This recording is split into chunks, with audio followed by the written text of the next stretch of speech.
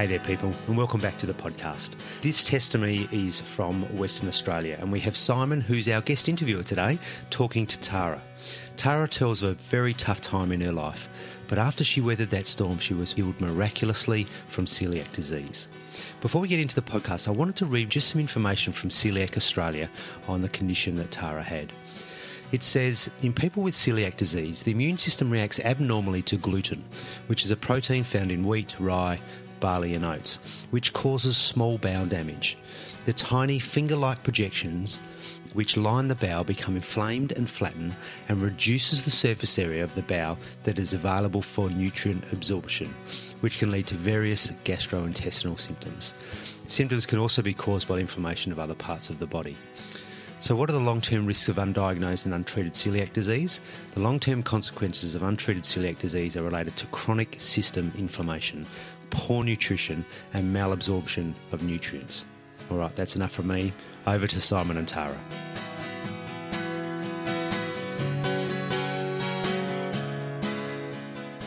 I'm Simon, and today I'm joined by my lovely wife, Tara. Say hi, Tara. Hi, Tara. Very good. She often speaks about herself in the third person, so this could be an interesting podcast. Tara's going to share a story today about how she was healed from celiac disease. But before we get into that, we're going to hear from Tara and her story first and how she went from being filled with the Spirit to where she is now. So tell us about it. All right. My parents joined the Revival Fellowship 4 years before I was born. I was a late surprise baby. So they had 3 other teenage kids, and so they came to the Lord. So when I was born, I was lucky and blessed to be taught from a young age the ways of God and Bible study and Sunday school, and so I had a good understanding from a young age of what He wants us to do in life. So when I was 7, I started praying for the Holy Spirit. So I used to pray with my mum and dad every morning before Dad went to work, and a lot of the time I thought it was quite boring.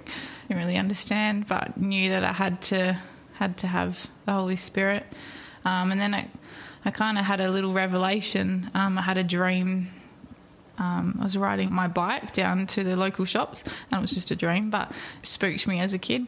And all the houses were starting to blow up into flames, and I didn't understand, so I thought I better ride home. And so I rode home, and as I rode in the driveway, there was these 2 circles in the sky, and my sister said, "Oh, you've got to go into a different one because you don't have the Spirit." And my mum and dad were sitting, and it looked like the start of the meeting. And I was like, "Oh, okay, I don't really understand, but I want to go with mum and dad." Oh, she said, "Oh, you can't because you're not Spirit-filled." And that kind of really scared me. Like when I wake up the next morning, I thought, "Oh, this is serious. Like I really need the Spirit." So I was praying every day, and I received in January when I was 10. I was praying on a Friday night meeting, and I received the Spirit. So how old were you when you had this dream? I don't really remember, but between the ages of 8 to 10. And then how long after that was it before you started praying for the Holy Spirit? The similar time, but I kind of thought it was, as a kid, you just do what your parents tell you to do, and I didn't really understand the importance until I had that dream, and then it kind of spooked me that if God came back right then and there, I wasn't going to heaven, and I wasn't going where my parents were going and my family was going. And then you received the Holy Spirit? Yeah. You were baptised? Yeah. And that was at what age again? 10. Okay. And then what was life after that? Was it pretty much just the same with an understanding of that you received? Yeah, it was very much the same. I mean, I was very, because mum and dad were already in the church, if we were sick, you prayed, and I'd had a few amazing miracles from a young age, but I could pray for myself then. I remember being involved in a car accident with mum, and the car was a complete write-off, and it was very lucky that we both weren't severely hurt. We walked away from it unharmed, but it was a few nights later that I couldn't breathe very well, and Mum and Dad rushed me to hospital because I could only take very shallow breaths, and it was excruciating to breathe in deeply. And I'd been told that where the seatbelt had locked, it bruised all of my ribs, possible fracture on my ribs, and to come back the next day because I'd need to have ultrasounds to see how bad it was. But they just sent me home with some painkillers, and we prayed all the way home, and I fell asleep and woke up and I was fine. All right, so the next chapter of your life is pretty different. Yeah. Would you like to take us through that? Yeah. Spirit-filled when I was 10. When I was 14, we went through a massive trial, we being the family.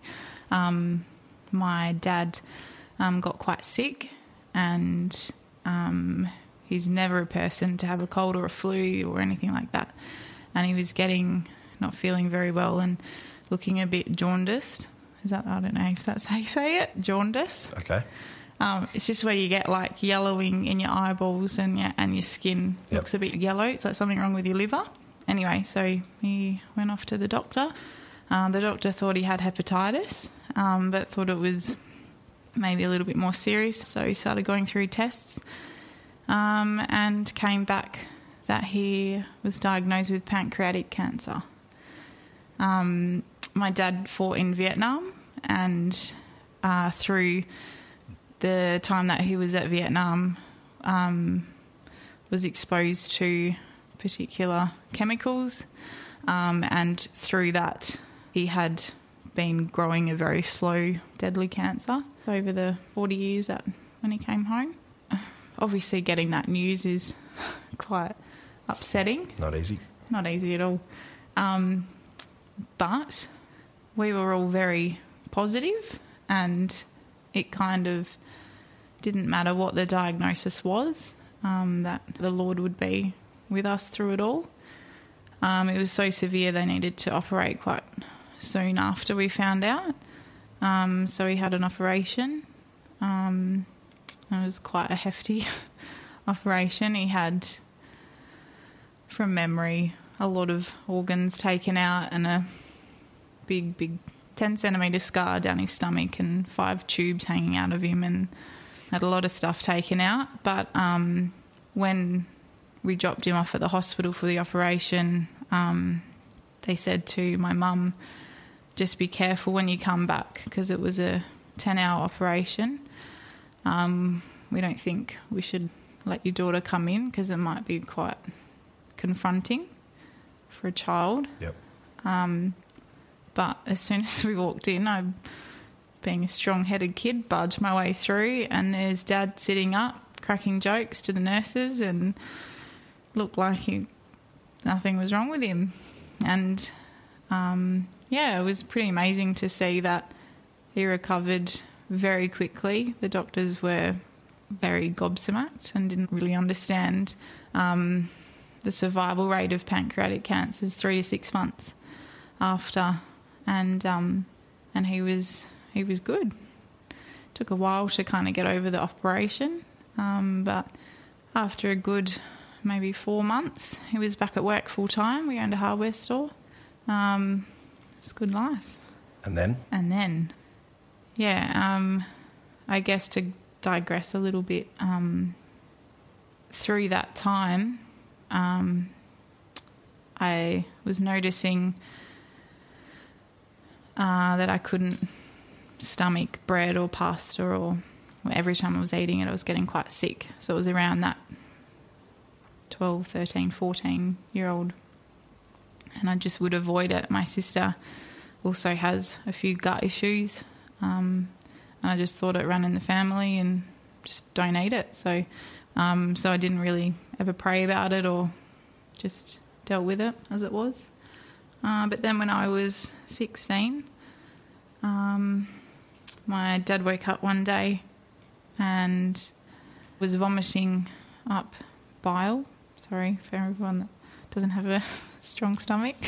No, it's okay. We've heard worse on the podcast. Yeah, so we he got up to go to the toilet and passed out.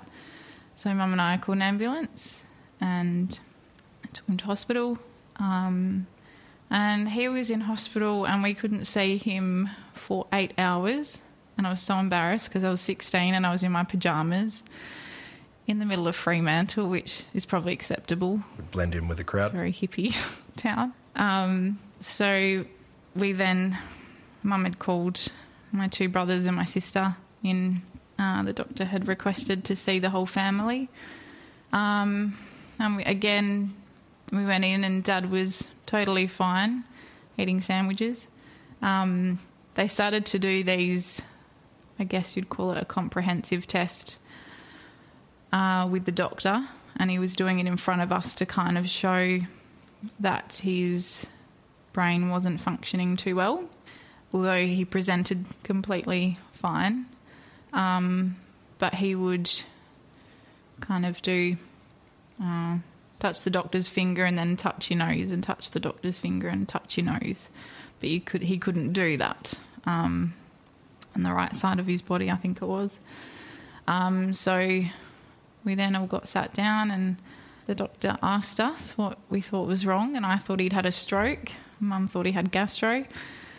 And then we were told that the cancer was back and it had come back with a vengeance, and he had a 1.5 centimetre brain tumour, bottom left of his brain, and he had lung cancer.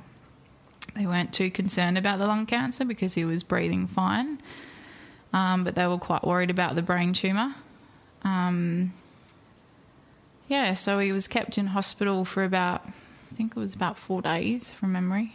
And that was really hard to take because we'd kind of gone through it already. We'd gone through that whole big operation and kind of moved on. It was a very hard shock for my family. Yeah. So you went through a process of praying. He appeared to have gotten better and then took a turn for the worse, as you said. And then after that, then what happened after that? After he took a turn for the worse? Yeah, as you said, we had lots of prayer and fast and just had quite a lot of faith that the Lord would heal him. And then, Thursday the 20th of July, 2006, he passed away that night. And we understand that he's, as it says in 1 Thessalonians, that he's asleep in Christ, of course. And although we're not, the podcast today isn't about that particular scenario itself, it's good to hear a backstory because it leads into how your mindset then changed. And then following that, how you were healed from this celiac disease that you've already spoke about. Yeah. So can you talk about, so unfortunately, sadly he's obviously, as you mentioned, passed away. So talk about the next couple of years after that and how your mind changed. So obviously that's very difficult, especially when you know that people have been healed from cancers and you kind of expect it, how you plan it out how you would like it to go in your mind, but it's all in God's plan and he has a different thoughts to our thoughts. And I got very angry. I was only 16 and I didn't really understand the grieving process, and I had to blame someone, and God seemed like a good person to blame at the time. My mum was so strong through the whole time, and she just thanked the time that they had together and didn't blame God once, and knew that this was all in his plan, and she didn't like it, but she accepted it. I unfortunately didn't, and it was very hard because I had such an amazing childhood and nothing had really gone very wrong. So it was very hard to then pray to God, and because my prayer hadn't been answered how I wanted it to go, it was really difficult to then pray for anything and to ask God for anything. I didn't ever want to leave the church. I really liked going to church, and I knew that there was nothing in the world. I was never really a kid that wanted to go out partying and drinking, and a bit of an old soul, so I knew that I just wanted to keep coming to church. Although my relationship with God was completely different. I just kept coming along. So, just if I can summarise there, so you still loved God and you still loved the church and you didn't have a reason to leave, but you were tainted somewhat by having lots of prayer and putting all the effort in, of which the whole fellowship did, including myself, I remember. And yet, unfortunately, Graham didn't get the healing. So God works in mysterious ways, and he does things in our life in different ways, including, he says that he gives and he takes. But what happened then after that, after that couple of years of you finding it difficult, what happened then from there? Well, I met you. I didn't meet you. We'd known each other. I thought you were a bit of a dork, to be honest. Yeah, let's... I went to a young people's camp, and Simon and I started showing interest, and I don't know whether to talk to you because you're sitting there all like about you. Pretend I'm invisible. Okay. Any praise is, of course, welcome, but not expected. So Simon helped me just to kind of feel again and laugh, and kind of made me realise that it wasn't God's fault that my dad had passed away, and kind of, I guess, sparked my relationship with God again, and I started praying a little bit more again. Yeah, now when you say you started praying a little bit more, had you stopped praying before that? Yes. Okay, so from when Graham passed away, yeah, you didn't pray anymore? No. And was there any interest in, did you have an urge to pray and you threw it under the rug, as it were, or did you even think about praying at that time? I felt guilty because I know that's how we communicate with God. Okay. But no, I kind of refused. I think it was in my anger and grief that I had a very poor attitude, and had the attitude that, well, God does whatever he wants anyway, so what's the point of us asking? Yeah. And what's the point of us praying for anything, because he doesn't answer our prayers how we want it. Yeah. So I guess I created that little angry bubble and was quite happy in it. But when I met you, it was just you kind of had a very opposite upbringing to me and had gone through quite a lot, and you relied on prayer and you relied on the Lord getting you through, and I kind of hadn't really thought about it like that before.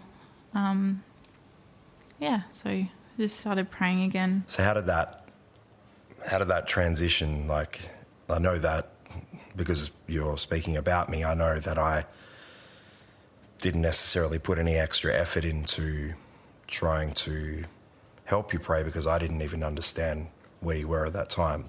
So perhaps just meeting someone might have just sparked that change, just because that's a complete change in scenery and environment and culture of the way you are. But where did it actually sort of click for you that, why don't we try this thing again? Was it at Young People's Camp? Yeah, I think so. I think it was, I think I was just very humbled to see you when you'd been through so much but still wanted to pray to God.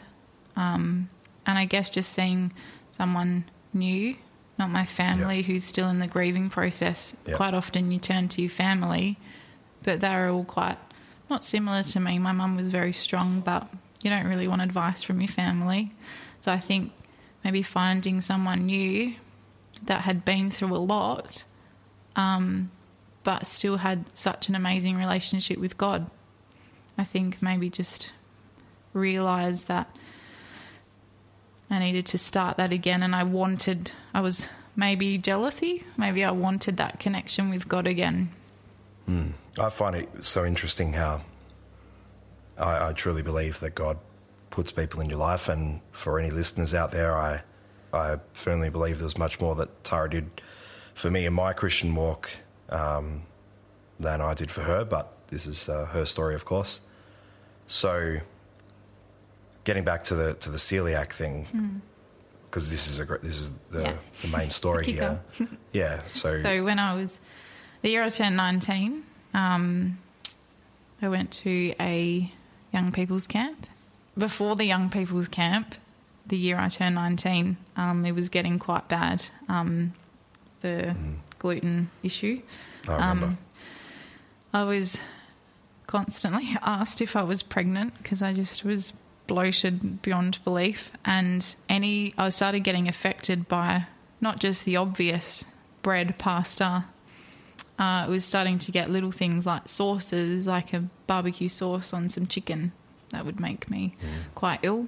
And I remember being at work one day and I fainted, and it was starting to get quite bad, and I was starting to faint from it, just spot fainting. I remember fainting in the gifts once. Just dropped like a fly. So Mum said, I think this has gone on for long enough. I think we need to go and get you checked out. So I went to my doctor and he booked me in for a specialist appointment. There was all these instructions, and I had to eat as much gluten as I could for 3 days before. And I was so sick. I was so sick. And when I went to this specialist appointment, you had to get all these blood tests and everything. And when we went back for the results, he basically explained it that there's 2 different types of celiac disease. People that just eat the gluten constantly and build up intolerance to it. So they're gluten intolerant. Or there's a celiac disease that you're born with. It's a genetic makeup. So I was born with, I don't really know the technical stuff, but without a particular gene. Yep. So my body can't actually process the gluten Yep. that's found, in the wheat and things. And if I was to keep eating it, there's all these little villi, they're called villi in your stomach and your bowel and things, and they damage. And through that damage, you can get all sorts of Crohn's disease and quite possibly bowel cancer and things like that. And he said that I had to be booked in for an endoscopy and a colonoscopy to see how much damage had already happened, to see the extent. But from that day, I was told that I could not partake in any gluten whatsoever. So chocolate, everything yummy, I cannot have. And I was referred to a dietitian so we could talk about the future. And I walked away feeling very stressed and quite heavy. But my mum was quite surprisingly cool as a cucumber and said, well, you know what to pray about now. Just to be clear, celiac disease is incurable? Correct. Okay, yep. All right, so you've been diagnosed. Yeah. Now we up to speed with being at camp? So then I went to the camp. Everyone kind of knew the bad news, and we had a few visitors from Adelaide, and we're quite good friends with Rosie and Jackson. Rosie had a pretty amazing healing on a gut issue that she had, and I really love Rosie because she's very blunt. She's Italian, so you kind of get that. But she just said to me, you need this healing on your celiac disease. Why don't you just really pray about it? Yep. And she told me about her healing. She goes, you need to pray about this. And I went, yeah, probably should. So she said, well, would you like to go now and we'll have some prayer? So where our young people's camp is held, it's in a beautiful part of WA, right smack bang in the middle of the National Forest, and it was very, very chilly and it was beautiful. We went for a big long walk and we sat down. We set my alarm for an hour and I had a solid hour's prayer. And my original tongue that I had received when I was 10 completely changed that day. And I just felt like I had let go of a big bag of bricks I'd been carrying around and felt like I connected with God again. It was a really emotional time.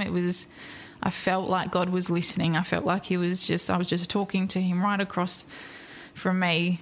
And I just really gave everything to God and just said, I can't deal with this. And if there's any possible way that you feel it's right to heal me, can you please do it? And then once we'd done that, I just felt different. And I just said, I think I've been healed. There's only one way to test that theory. And I felt sorry for all the cooks in the kitchen that have made me a beautiful gluten-free meal. But I took part in Italian night and ate pasta and garlic bread and all the naughty things and was waiting. Normally within half an hour I'd be vomiting and probably fainting and being quite sick. And we were waiting and we were all looking at our clocks, everyone on the dinner table, and it's been half an hour, it's been an hour. I went to bed and I woke up and I was completely normal. Well, it's amazing how, I find it amazing how God, throughout that, and we'll get to it in just a second, but just throughout that time where there was quite a drought for you with God, it's spoken about in the Bible on numerous occasions about how the person that goes away from God and turns their back on God, even if it's not fully in your case, or fully, that every time that they will pray to God, that God will hear them instantly like it's the first time that they pray again. And all he's looking for is us to turn to him, and he will hear our prayer regardless of what state of mind we're in. And that act of prayer that you gave on the hill or wherever you went walking to God was exactly what he was looking for. And from there, you were then healed of disease that is incurable.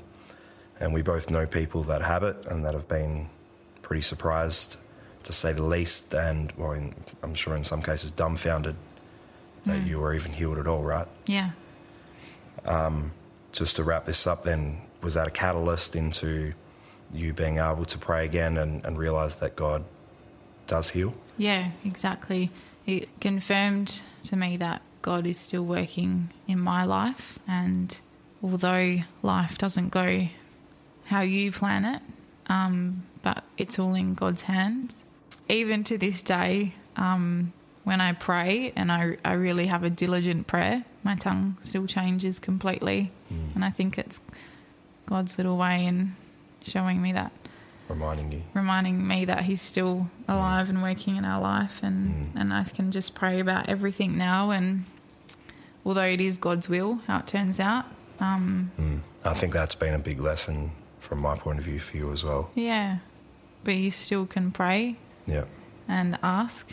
Just like a child asking a parent for something. Yeah. Your parent might say no and you don't understand as a kid why you can't have a certain thing, but the parent knows best. They've got a lot of wisdom. So it's just, I guess, being humble and accepting that God knows what our life is and what it will be. And, yeah, it's been a good walk. Just to wrap up, I haven't asked you to bring a favourite scripture, but I know what your favourite is. Mm-hmm. It's 1 Thessalonians 4, verse 16. For the Lord himself will descend from heaven with a shout, with the voice of an archangel and the trumpet of God, and the dead in Christ will rise first. Then we who are alive and remain shall be caught up together with him in the clouds to meet the Lord in the air. And thus we shall always be with the Lord. Therefore comfort one another by these words. And why is that your favourite? It's because I know that if I stick with God and I'm very happy to do that. That my dad is just sleeping, and he'll be raised up first, and we'll be able to see that, and then we'll be raised up to see all together again. Yeah. It's a massive comfort. Sort of almost two stories, two testimonies in there, but both have significance for each other, in that you were able to restore your faith in God through being healed of such a great condition, something that clearly affected your life. And it's amazing that we can talk about it and we can reflect on it constantly. And I've heard that many times. It still is a reminder for me and many others that God heals. Thanks for sharing. You're welcome. Thanks for having me.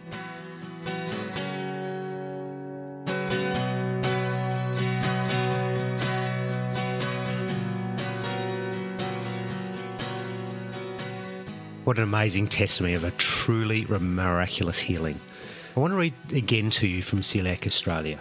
They pose the question, can celiac disease be cured? The response is, people with celiac disease remain sensitive to gluten throughout their entire life. So in this sense, they are never cured. However, a strict gluten-free diet does allow the condition to be managed effectively. A strict lifelong gluten-free diet is currently the only recognised medical treatment for celiac disease. By removing the cause of the disease, a gluten-free diet allows the small bowel lining to heal and symptoms to resolve. As long as the gluten-free diet is strictly adhered to, problems arising from celiac disease should not return. Relapse occurs if gluten is reintroduced into the diet. Well, obviously, that statement doesn't take into consideration the wonderful grace and healing power of our God. If you want to know more about how God can miraculously heal you, visit www.therevivalfellowship.com, or you can send us an email at podcast@revivalontheairtoday.com. Thanks for listening, and until next time, God bless.